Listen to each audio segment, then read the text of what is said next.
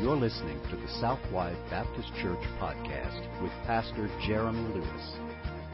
At Southwide Baptist Church, our mission is to boldly proclaim the gospel of Jesus Christ and thereby lead people to worship God authentically, connect in biblical community, grow in Christian maturity, and multiply disciples and churches both locally and globally. For more information about our church, please visit www.southwidebaptist.com. Now let's join Pastor Jeremy for today's message. Well, if you have a copy of God's Word, let me invite you to turn with me back to Ephesians chapter 6. Ephesians chapter 6, and we are going to pick up our series in Ephesians back where we left off. And so hopefully you have a copy of God's Word. And if not, there are some in the back of the pews there for you that you are welcome to use. Ephesians is in the New Testament, and we are in the final chapter of Ephesians. While you're making your way there, I want to just encourage you some.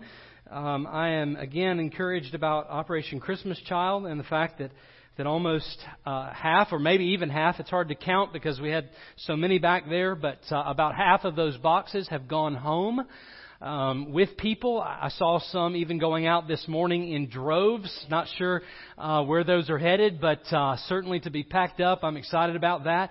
As you know, we are the drop-off location for Walton County, or well, not for all of Walton County, but for Defuniak Springs. And so I'm excited to see those boxes starting to come in. If you've already got your box packed up, you can feel free to bring that back to church and stuff it full of all the other things that are needed in it. We're going to stack those up on this platform, and I would love to see by drop-off week an entire wall of shoe boxes back here behind me and prepared to pack up and send off to other countries with children who are in need.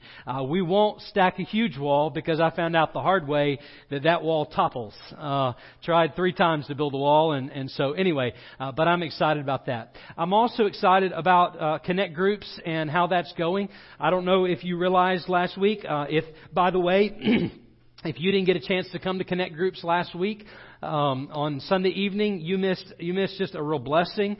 I heard so many positive comments from folks about what they just really believe God is going to do through this part of our vision, connecting with one another. And I don't know if you realize this, but last Sunday night we had almost as many on Sunday evening as we had on Sunday morning. We had about 60 people here on Sunday night participating in Connect Groups. And so I'm excited about that. Just a real privilege. You do not want to miss that blessing. I think Robert's group is serving this week with children. No, seniors are serving this week, our senior adult group, and they're going to need some help. So anyway, all hands on deck. Y'all come and help out on that. We're going to send some teenagers in. We're going to love on them a little bit. But anyway, but come tonight. You won't want to miss it. 5 o'clock, we eat together. It's potluck every week, and it's just an exciting time for us to dive into God's Word together and enjoy biblical community among one another. Well, Ephesians 6 is another place in Scripture that gives us the gospel on the ground, and we have been walking through some practical things. We've looked at marriage. We've looked at parenting. We've looked at the church and how we respond in our lives together with one another. But we're back to this passage with one of the hardest places for you to live out the gospel. I want you to hear that again. This will be one of the hardest areas for you to live out the gospel, for you to know what it even looks like to do so, but then beyond that, for you to deal with all that comes along with doing it, and that's on the job. The gospel in Christian work. It's hard because you go to an area of your life every day where the gospel is not prevalent. Where people, by and large, for most of you who are not in Christian work environments, most of you go to a place of very extreme pressure.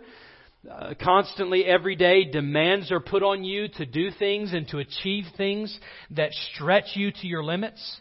And so the stress of that environment, along with the culture that you work in. Many of you, in non-Christian work environments are faced with temptations every day, pressures of cultural things, and you have to try to figure out, how do I live out the gospel when there's temptation all around me?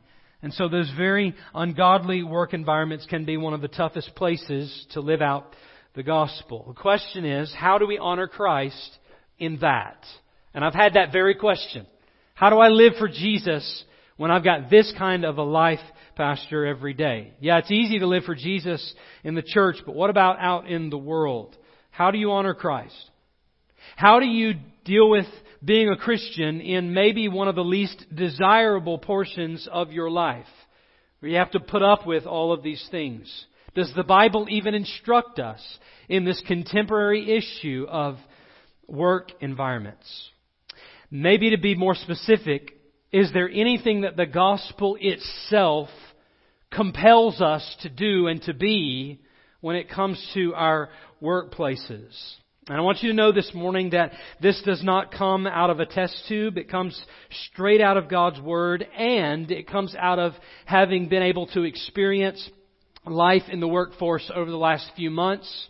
The Lord led for me to take a job on the weekends that we're able to pay off some debt and do some projects that we've been trying to do. And yet, not only that, we're trying to honor God with our finances, but also a way for me to be among lost people. So I get to be in that work environment every day just like you. This is not something that is just spoken in theory. And so I'm excited to share some of those things with you this morning. The gospel in Christian work. What do we do? If you found your place, let me invite you to stand with me in honor of the reading of God's Word. Ephesians chapter 6, we'll begin together, not at verse 59. If you read the bulletin, there is no verse 59. It's 5 through 9. So, verse 5, we'll begin together. Bondservants, obey your earthly masters with fear and trembling, with a sincere heart, as you would Christ, not by the way of eye service as people pleasers, but as bondservants of Christ, doing the will of God from the heart, rendering service with a good will as to the Lord, not to man, knowing that whatever good anyone does, this he will receive back from the Lord, whether he is a bondservant or is free. Masters, do the same to them, and stop threatening, knowing that he who is both their master and yours is in heaven, and that there is no partiality with Him. Father, I pray this morning that as we again look to the pages of Your Word for encouragement and instruction, as we look for once again another picture of the gospel, I pray that God, the lost in this room would be called to salvation in Christ and in Christ alone. I pray that the saved in this room would be reminded of how and by whom we have been saved.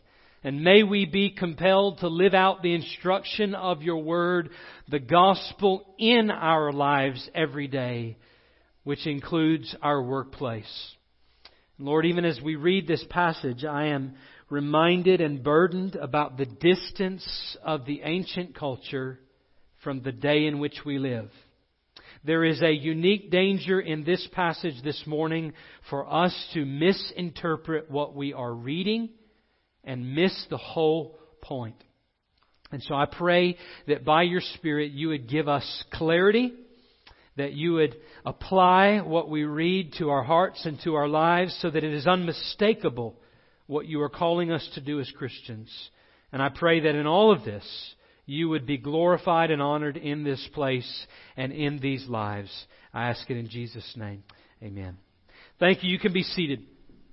I want to give you the main truth right up front, because this is a passage that is perhaps unclear and maybe distant for us as we think about it in our modern context. So let me give you this truth right up front that we're going to see unfold throughout this passage, and then we're going to have to do some legwork in order to see it with clarity. So here's the truth right up front. You want to write this down.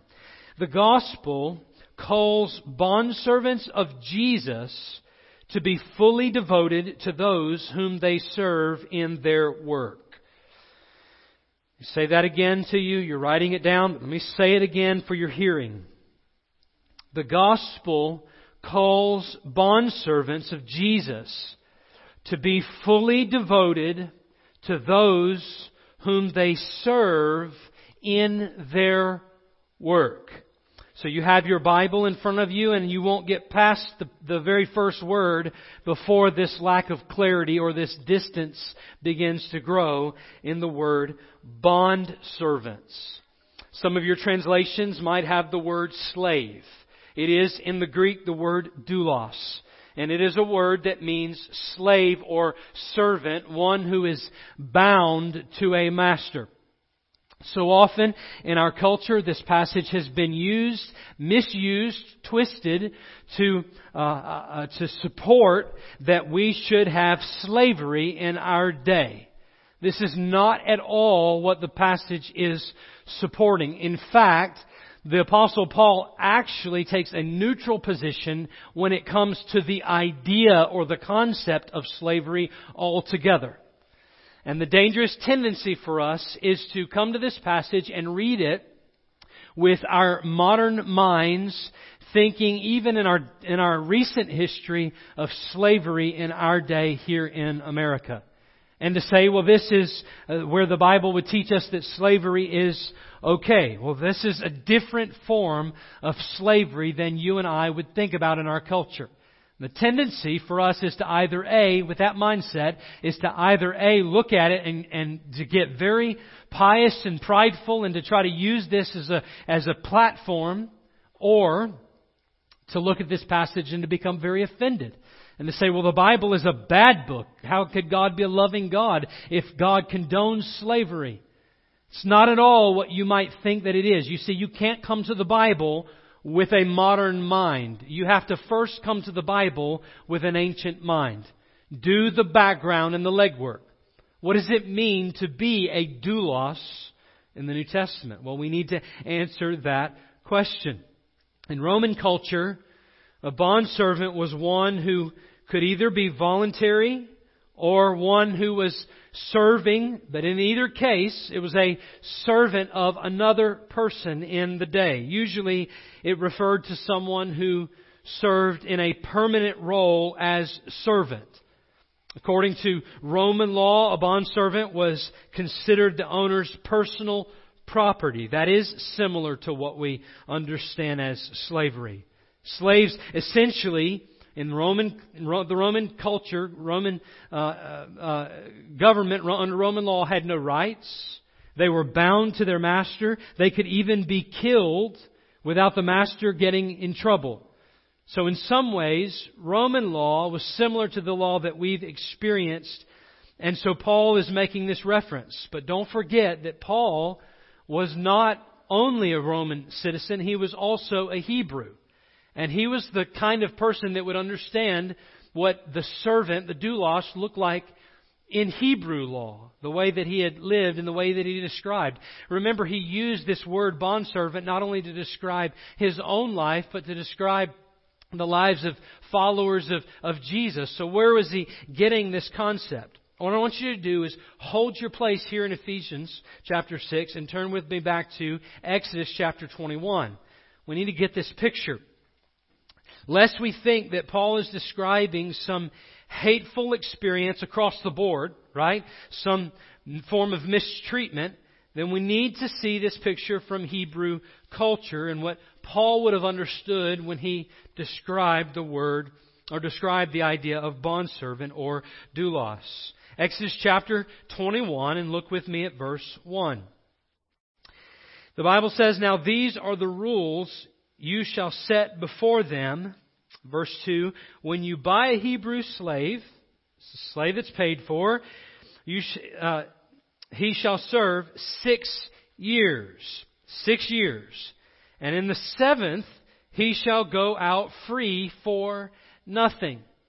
So what's happening here is this person, this slave owner, is buying a Hebrew slave. He serves for this slave owner for 6 years. And on the 7th year, he is able to completely go free. There are no strings attached.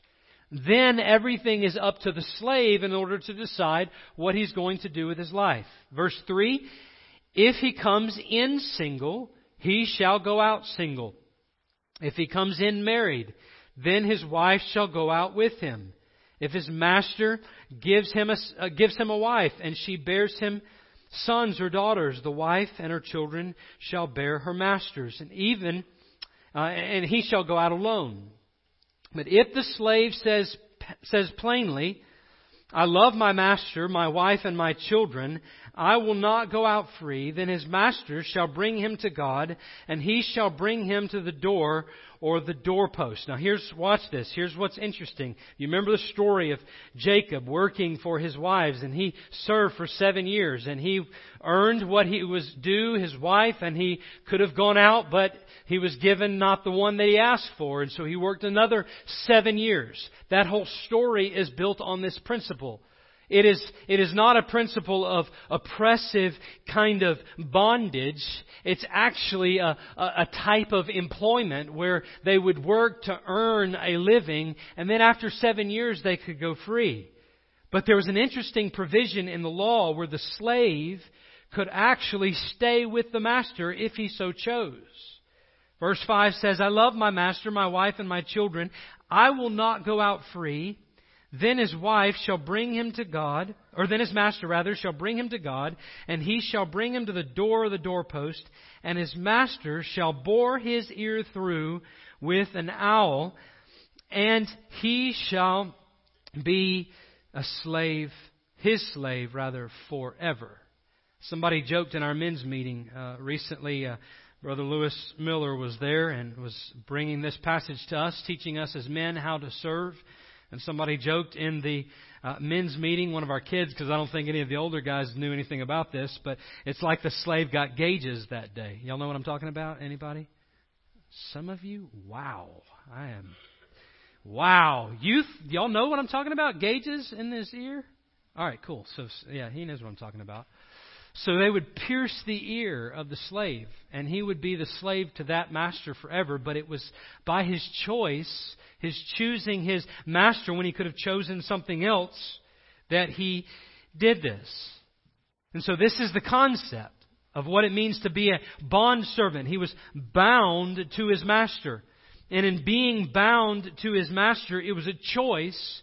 That choice came because he loved his master. And as Brother Lewis so aptly put it, it's because he saw his life as better with his master than it could be with anyone else or in any other place. He chose to stay with his master, renouncing all other masters. And so therefore, he became a bondservant. In the first sense, his rights were taken from him because he was sold to his master. In this place, his rights are freely given up because he wants to be with his master. When he chooses this master and becomes a bondservant, he's marked by his master. So he bears a symbol that master now owns him. And that master now clearly provides for him. And he would be a slave forever. And be permanent. He's bonded. He could never again be bought or sold. He was forever belonging to the master. That's the picture. And so Paul, coming into the New Testament, Paul uses this same description in Ephesians 6. If you're there, hopefully you've still got your finger there. Go back there with me. Paul says that we are now bondservants. Look at verse 5 in chapter 6. As you would with Christ, he uses that phrase. And verse 6, he says, as bondservants of Christ, he uses the same word, doulos. You are now that kind of servant to Christ. Paul, Timothy, James, Peter, and Jude, in all of their letters, all of these men all call themselves bondservants of Jesus. You see, we as believers should understand that our lives now in Christ are outside of every other master that we've ever served. Our lives in Jesus, though we could have chosen something different, we chose Christ and we have become bondservants of Jesus. We've made a choice to follow Jesus even when we could have had any other life, because we see the life with Jesus as far better than any other life we could ever have. Amen? We see our lives as renouncing every other master that we once served. Our rights are not taken from us by Jesus. We now abandon our rights. We give up our rights because we're following in the way of the cross. We've denied ourselves and we're taking up our cross and we're following Jesus. Our lives belong to Him. We are marked. We bear the name of Christ. We carry the banner of Christ. He is our life. We are forgiven by His very blood, and we are clearly doulos, slaves to Christ. And we are marked forever. We are a slave forever to Christ. It is permanent. We are bonded. We could never be bought or sold. We belong to Jesus. That's good news this morning. And because we belong to Jesus, the follow-up is that we live as bondservants to Jesus. We live as faithful bondservants to our earthly masters. It is the gospel, remember, high and lofty truths, now in our servant-slave-master relationship. Now bondservants of our earthly master. The gospel in that relationship. Effectively, he draws a complete parallel between our relationship with our heavenly master, Jesus, and our relationship with our earthly master, whoever that is. And the master is also master to Jesus as well. Or rather, the master is also mastered by Jesus as well. He serves Jesus. That's what the text tells us. And so the gospel now controls, for the Christian, the kind of doulos that we are. And the kind of master that we are. The kind of service that we render. Now, we don't have a picture of this in our culture today, in our country, at least in the immediate area in which we serve. And this is not the Bible's endorsement of slavery, by the way. This is a very close parallel to the picture of Christian employment. Isn't it? The master providing for the slave, for the one who has given themselves over to the slave owner, given up rights and serving this master in order that their needs might be met. This is a very clear picture of employment in the day. Not a perfect parallel, but certainly when we become employees, we give up our rights as an employee of that company. We serve at the interest of that company. We make a choice. We're not a slave forever to that company. We can move to a different job, but by and large, we depend upon them for our livelihood. And so let me bring this truth back to bear for you. The gospel calls bondservants of Jesus, already identified, that's who we are, bondservants of Jesus, to be fully devoted to those whom they serve in their work. Oh, it makes sense. What Paul is calling us to, what God would have us to hear, is that as an employee to a company or to an employer, you are responsible to be fully devoted under Christ, fully devoted to that employer in all of your work. This is a really important thing in our culture, especially in our rights-driven culture. I use the title, The Gospel in Christian Work, because it's not necessarily true that you're going to have Christian employment. How many of you know that to be the truth? You serve and work in environments where it is less than Christian. Harsh masters, maybe. Hard bosses. Anybody ever had? Don't raise your hand right now. Anybody ever had a hard boss? Yeah. You serve with hard bosses and you have to try to figure out how to serve well in that environment. Some of you, it's just a harsh work environment. Like you've got to face ungodly things every day. Some of you are retired and you retired from that environment. Some of you served in places like the military or I think about our correctional officers, and I think about some of our people that serve in places where it's just really, really rough. And some of you might be tempted to say, well, it's this job I'm in, Pastor, it's just too hard to live the Christian life. And I would want to be sympathetic to your complaint and to your frustration. And it is hard. And probably 6 months ago, I would have been less understanding when it came to your position. But over the course of the last 3 to 4 months, Amber's not in the room. I don't know how long it's been. Maybe 3 to 4 months. It's been a challenge for me because I went to work with a company that does audio-visual entertainment solutions on the south end of our county. And that kind of job puts you in the world with people who live very much an ungodly lifestyle, and some things that I didn't even realize my own life or my own mind, my own eyes were sheltered.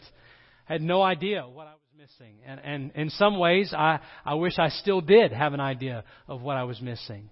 Both the people that we work for and serve, and the people that we work with. Language, sexual kinds of things, lots of things like that. Constant talk about things that are far less than godly than you could imagine. Many of those things I can't even say to you this morning. Most of the things, honestly, I can't even say to you this morning. Along with that, having to come home, because this is Fridays and Saturdays for me, having to come home on Saturday nights and purge and detox. How many of you know what I'm talking about? Having to purge and detox before I get to church, just so that my mind's not still trying to get all this stuff out of my head that I've been hearing all weekend. It's hard to live the Christian life in the workplace, but it is not impossible. And I want you to know this morning that if you decide to live the Christian life, and you should if you're a follower of Jesus, to live out the gospel in your workplace, it is entirely possible that living that life could turn up some incredible things in the lives of your coworkers and in the lives of those that you serve every single day for the sake of Jesus. You could change their lives just simply by being the vessel that God would use to work through you in their lives. It's an amazing thing, and I want to share that with you in some stories as we move through this morning. But I don't want my life to be the authority. God's Word is the authority. Amen? So let's hear what God has to say about our workplace. There are at least 5 truths in this passage that you should understand about being a Christian in your workplace and living out the gospel. Number 1, Christians should submit to the authority of our earthly master. Submit to the authority of your earthly master.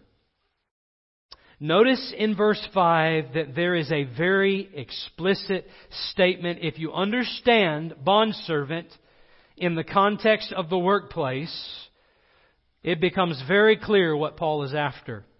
Bondservants, obey your earthly masters with fear and trembling. You could say, employee, worker, Christian in the workplace, obey your employer with fear and trembling. The word master is used. And it's interesting what the word master is. The word slave being doulos, the word master being kurios, which is the same word for Lord in the New Testament. And I think what's happening is there is a play on these terms. Because what Paul goes on to describe is that we should obey our master, verse 5, as you would Christ. And he says, he gives the parallel in verse 6, but as bondservants of Christ, doing the will of God. When you respond to your earthly master in obedience, you are obeying Christ directly. And when you respond to your earthly master, your employer, in disobedience, barring that it doesn't violate Scripture, then you are directly disobeying God. The authority of your employer is not one that he takes up on his own. The authority of your employer over your life is the authority of God in your life through your employer. He, she has been appointed that you might follow their authority. It's similar, isn't it? We've seen it over and over again. Whenever we saw with the church that we're to submit to one another. It's a picture of submission. When we get into the marriage relationship, wives, submit to your husbands. We saw that in Ephesians 5. We see in Ephesians 6 that we're to submit our lives as children to our parents. And then he gets here to the employer, and it's another picture of submission. Submit to your employer. It's authority structures in our life. This is not the only place where authority structures are recognized or encouraged in the New Testament. It's also in the church. Hebrews chapter 13 and verse 17 tells us to obey your leaders. It's describing elders in the church. Those that are pastors or bishop, all the same word, by the way.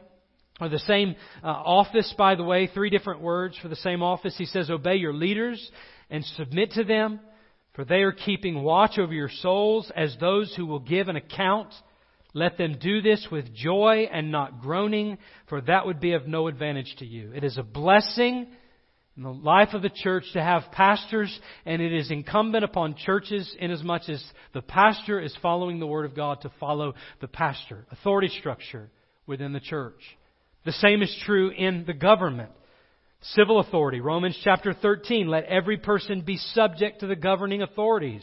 For there is no authority except from God. And those that exist have been instituted by God. These are God-given authority structures in our life. And we're to follow. We're to follow them. This is super important in our day in America because we live in a rights-driven country where we believe in individual rights and we want to stand up for ourselves and all of those things and make our voice be heard. But it's interesting that we understand our lives that way because we import that into the Christian life. Listen to me very carefully. The Christian life is not a life of protest. The Christian life is a life of denying yourself and taking up your cross and following Jesus, and thereby submitting to the authority structures that God has given in our lives. And one of those is our employer.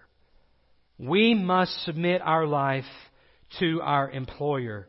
Protests, rebellions, rise-ups, none of those things are the kinds of ways that Christian employees live. Even the strikes that we see in our day. I mean, there's so many examples, aren't there? It's not what we're called to do. Peaceful submission and using our voice to make much of what the Word of God teaches. Second, not only are we to submit our lives to the authority of our earthly master, we are to be sincere in our heart toward our earthly master. Sincere in our hearts. So much here. Verses 5 and 6 says, with a sincere heart as you would Christ. This is how we're to obey. That's what he says. Obey them with a sincere heart. Not begrudgingly, not in a half-hearted sense, not in a way he thinks or she thinks that you're obeying them, but rather with a sincere heart. And then he goes on to describe, not by the way of eye service as people pleasers, but as bondservants of Christ, doing the will of God from the heart. So clearly, we're not resenting our master. We're to receive what they're giving to us humbly, so no resentment in our actions. But Paul adds this sincerity from the heart to give us a picture of not just putting on an outward show. That's what he's getting at when he uses the illustration of people pleasers. We don't have time to turn there this morning, but a great passage that kind of explains that for us is Galatians 1 and verse 10. Galatians 1 and verse 10. He says, For I am now seeking the approval of man or of God. It's a question. Or am I trying to please man? And he says, if I were still trying to please man, I would not be a servant of Christ. Paul made a big deal about making sure his life was to please God. In the workplace, that plays out with people putting on this outward show of trying to please man, while really on the inside, though they're gaining outward accolades, they are not on the inside who they really appear to be on the outside. It's a lack of sincerity. Sometimes we understand things best through illustration. It's dealing with motives. So maybe you are or you have that kind of person in your workplace that's just simply a kiss-up. Always looking for promotions. There's all kind of other words that we could use to describe them. They're always working not the job that they have, but they're working the job that they want in order that they might gain it. But the job that they have goes by the wayside. Proverbs 12 tells us, whoever works his land will have plenty of bread, but he who follows worthless pursuits lacks sense. We've got to be careful. Or what about that one who's the lazy worker? Always pawning off the job on someone else. They claim that this is supervision, but at the end of the day, they're really just leaning on a shovel all of their days. Taking the easy way out. Constantly complaining that the work is too hard. Always making excuses. And here's a big one. Always late to work. Sad reality is that Christians in our day oftentimes make up this culture. Some of the worst work ethic in our workplaces is among Christians. Sad. Proverbs also tells us in chapter 13 that the soul of the sluggard craves and gets nothing, while the soul of the diligent is richly supplied. Or what about the person who's cheating, always looking for more than what they earned? You could go on and on. There's always someone in the workplace that represents a lack of sincerity, but it should not be you, Christian. It should not be you. I think about the verse Colossians 3 and verse 23. Whatever you do, work heartily, or work hard, as for the Lord and not for men, knowing that from the Lord you will receive the inheritance as your reward. You are serving the Lord Christ. So work sincerely.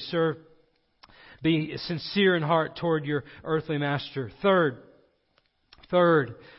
serve the good of your earthly master. Again, we could spend quite an amount of time here, but verse 7 and 8.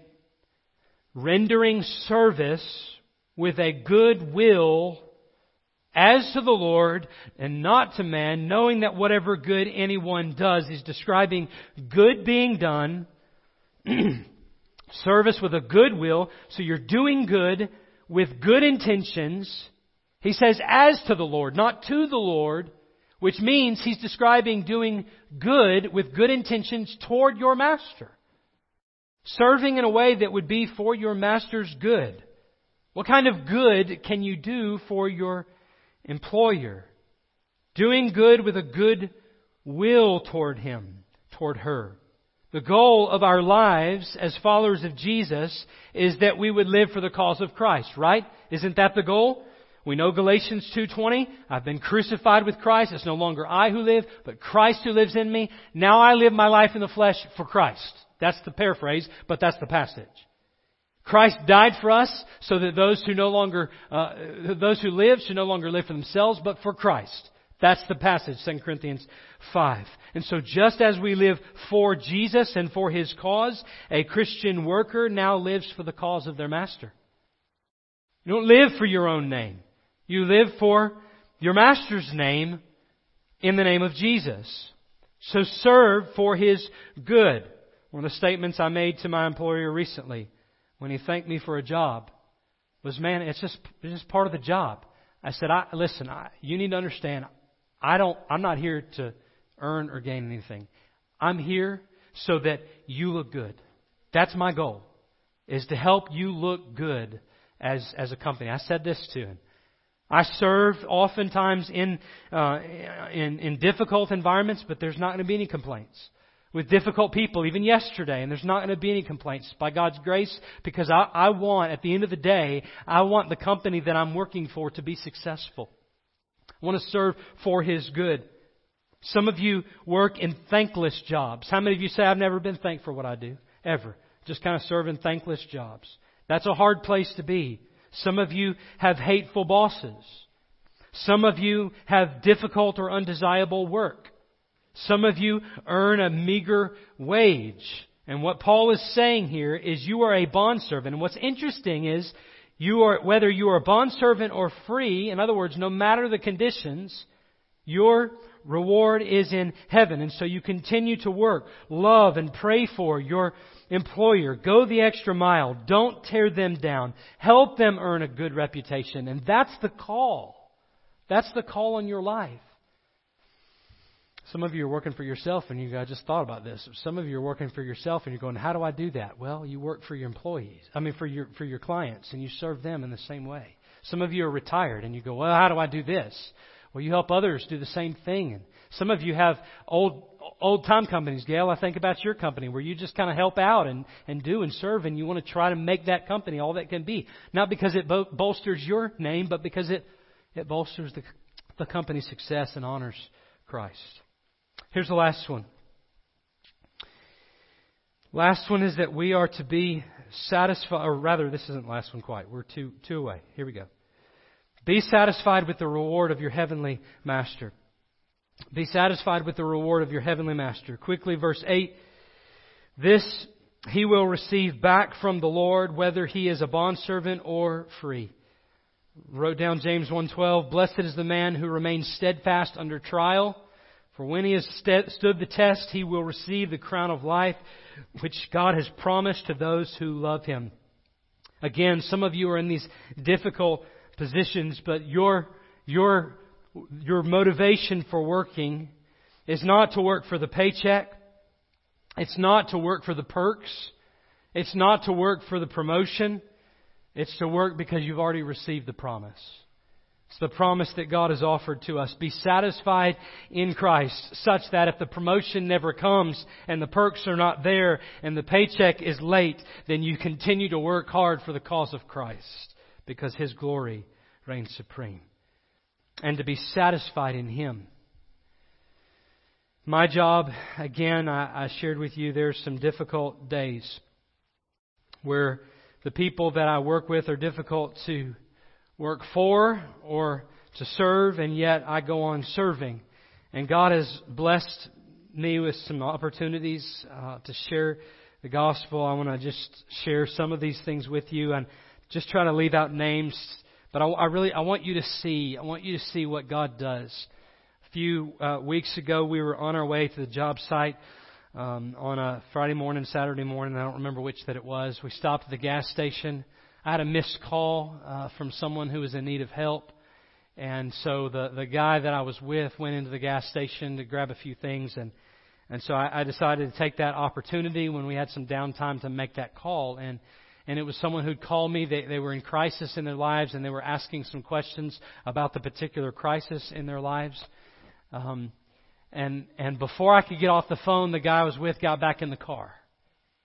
And it's interesting because I don't police these guys' language. I don't police their behavior. I just they know who I am. They know what I do, every single one of them. And I just kind of serve and work hard and try to do my best. And so I'm in the van, and the conversation goes on, and we go down the road, and I'm continuing this kind of counseling environment, or this counseling conversation that I'm having. I get off the phone, and the guy I'm working with, 21-year-old guy, looks at me and says, "Man, that's so cool." I said, what are you talking about? He said, "Man, I wish I had somebody in my life 2 years ago to say the things that you said to them 2 years ago. Because if you'd said those things in my life 2 years ago, my life would have been different." And so we went on to talk about what I do, and I said, "Man, I want you to know your life can be different, and it's the relationship with Jesus Christ." I wish I could tell you that he responded to Jesus that day. But here's what did happen. He began to catch his words. The language began to clean up. because there was a respect, watch this, not only for me, but for the God that I serve. I could tell you a story about Saturday morning. I received a phone call from the guy that I'm working for, my boss there in this job. And he was sharing some things with me, asking me some questions about some stuff that we had done. And he said to me, said something about Facebook. And he said, man, I wish I'd never been on Facebook. I said, oh, yeah, what do you mean? That opened the door for a 2-hour conversation about philosophy and life and his family and crises that he's been through. And I just began to share with him. We also had an opportunity for a conversation. We were working on a rack at a house, and you know he was on Facebook and he saw this bantering back and forth between a Christian and some non-Christians. And can I just say to you, don't do that. Don't do that. You bring disrepute to the name of Jesus. You engage them with the gospel and with truth and love them, but don't berate them. And I had to clean up. But I had the opportunity. Why? Because he trusted me and he knew me and he knew I loved Jesus and he knew where to come if he had a question about what he was facing. Listen, I don't know who you work with and who you work for, but here's what I do know. Your life can make a difference in their life if you will do this. And beyond that, you are bringing honor to the name of Jesus when you obey Him by obeying your earthly master. I want you to know this morning that this master also sets one more picture, and this is where we're going to close. You guys have been patient. I want you to hear this. There is a master at the end of the passage that we should be aware of, and that's the Christian master. Because some of you serve and supervise. And there's a word for you in this passage, and it is this. Supervise with the character of your heavenly master. He says, masters, do the same. So all the things that employees should be doing, you should be doing. Serve in the same way. But he also adds to it to stop threatening them. And he gives this partial judgment, this picture of no partiality, rather, in judgment. Because the master in heaven, you have a confession, a recognition that God is sovereign over you, that you're not the main master, that there's a greater master over your life. But along with that He judges your life impartially, and so therefore you should judge your employees impartially. You should rule justly. Supervise justly.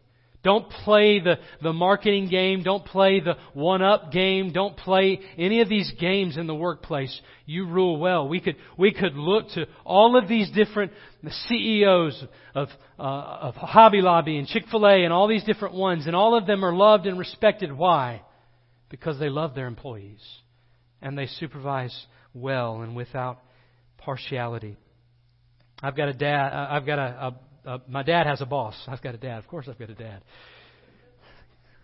My dad's boss is one of those guys who, in the workplace, he's a very, very hard man to work with. And my dad would tell you this story. Leave his name out of it, but the boss happens to attend the biggest Pentecostal church in Pensacola. And in church on Sunday mornings, he's a knight in shining armor and an angel's wings and halo. When he gets to the office, he's one of the hardest men to be around. Don't be that man.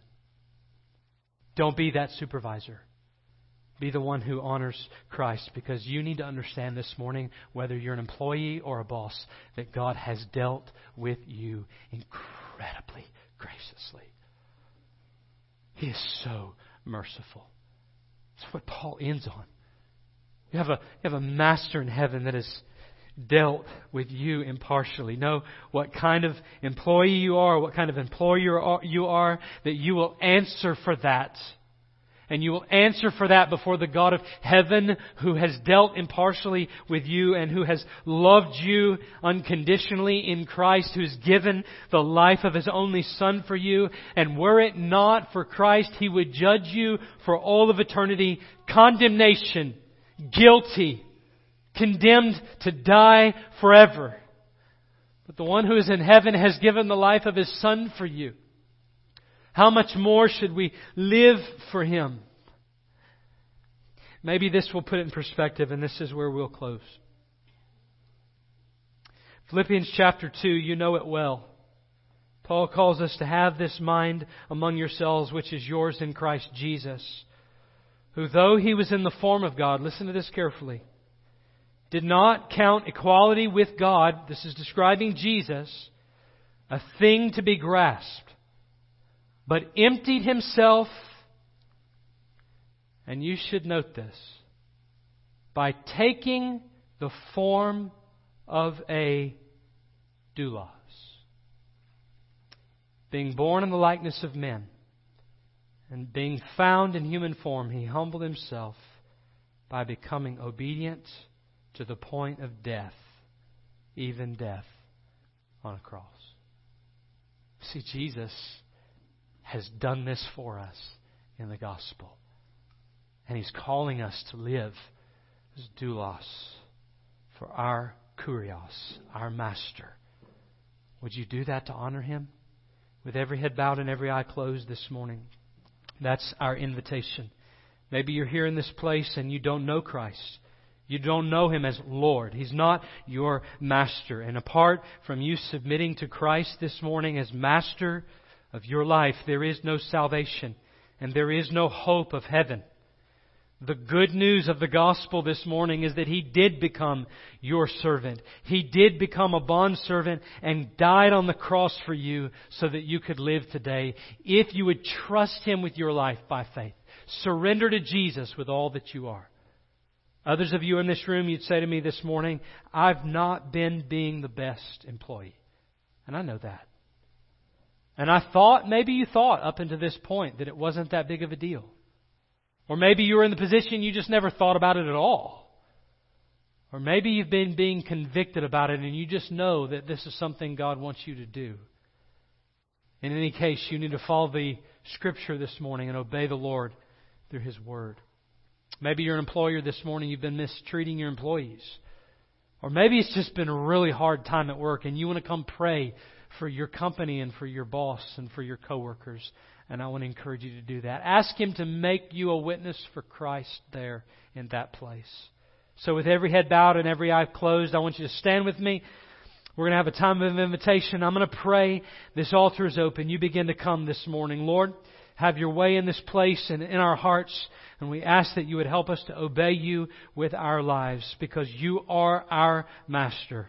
And we ask it in Jesus' name. Amen. You come this morning as the music begins to play and the altar is open.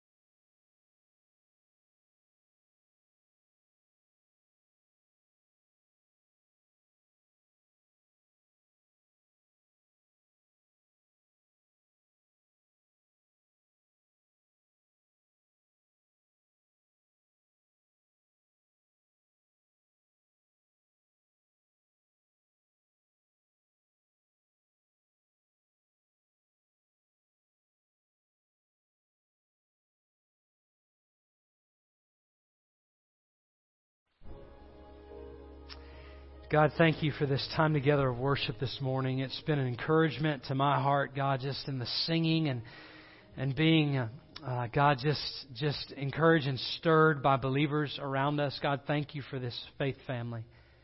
I thank you for your word that brings conviction and teaches us how to live, not only in the church, but God, in our lives every day.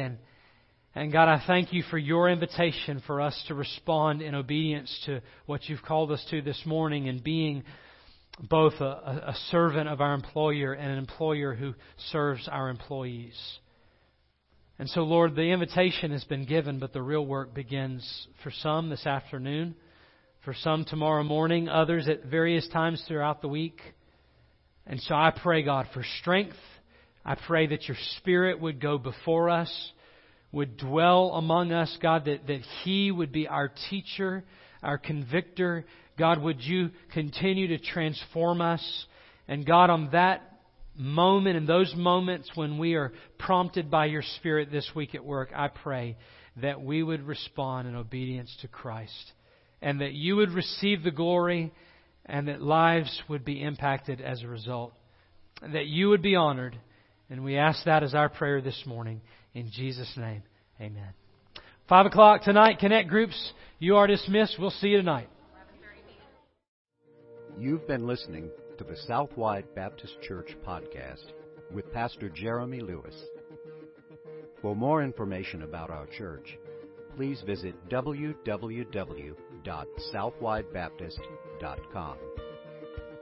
We also invite you to connect with us on Facebook, Twitter, or Instagram by searching for Southwide BC. Thank you for listening, and may you continue to worship, connect, grow, and multiply as you follow Jesus Christ.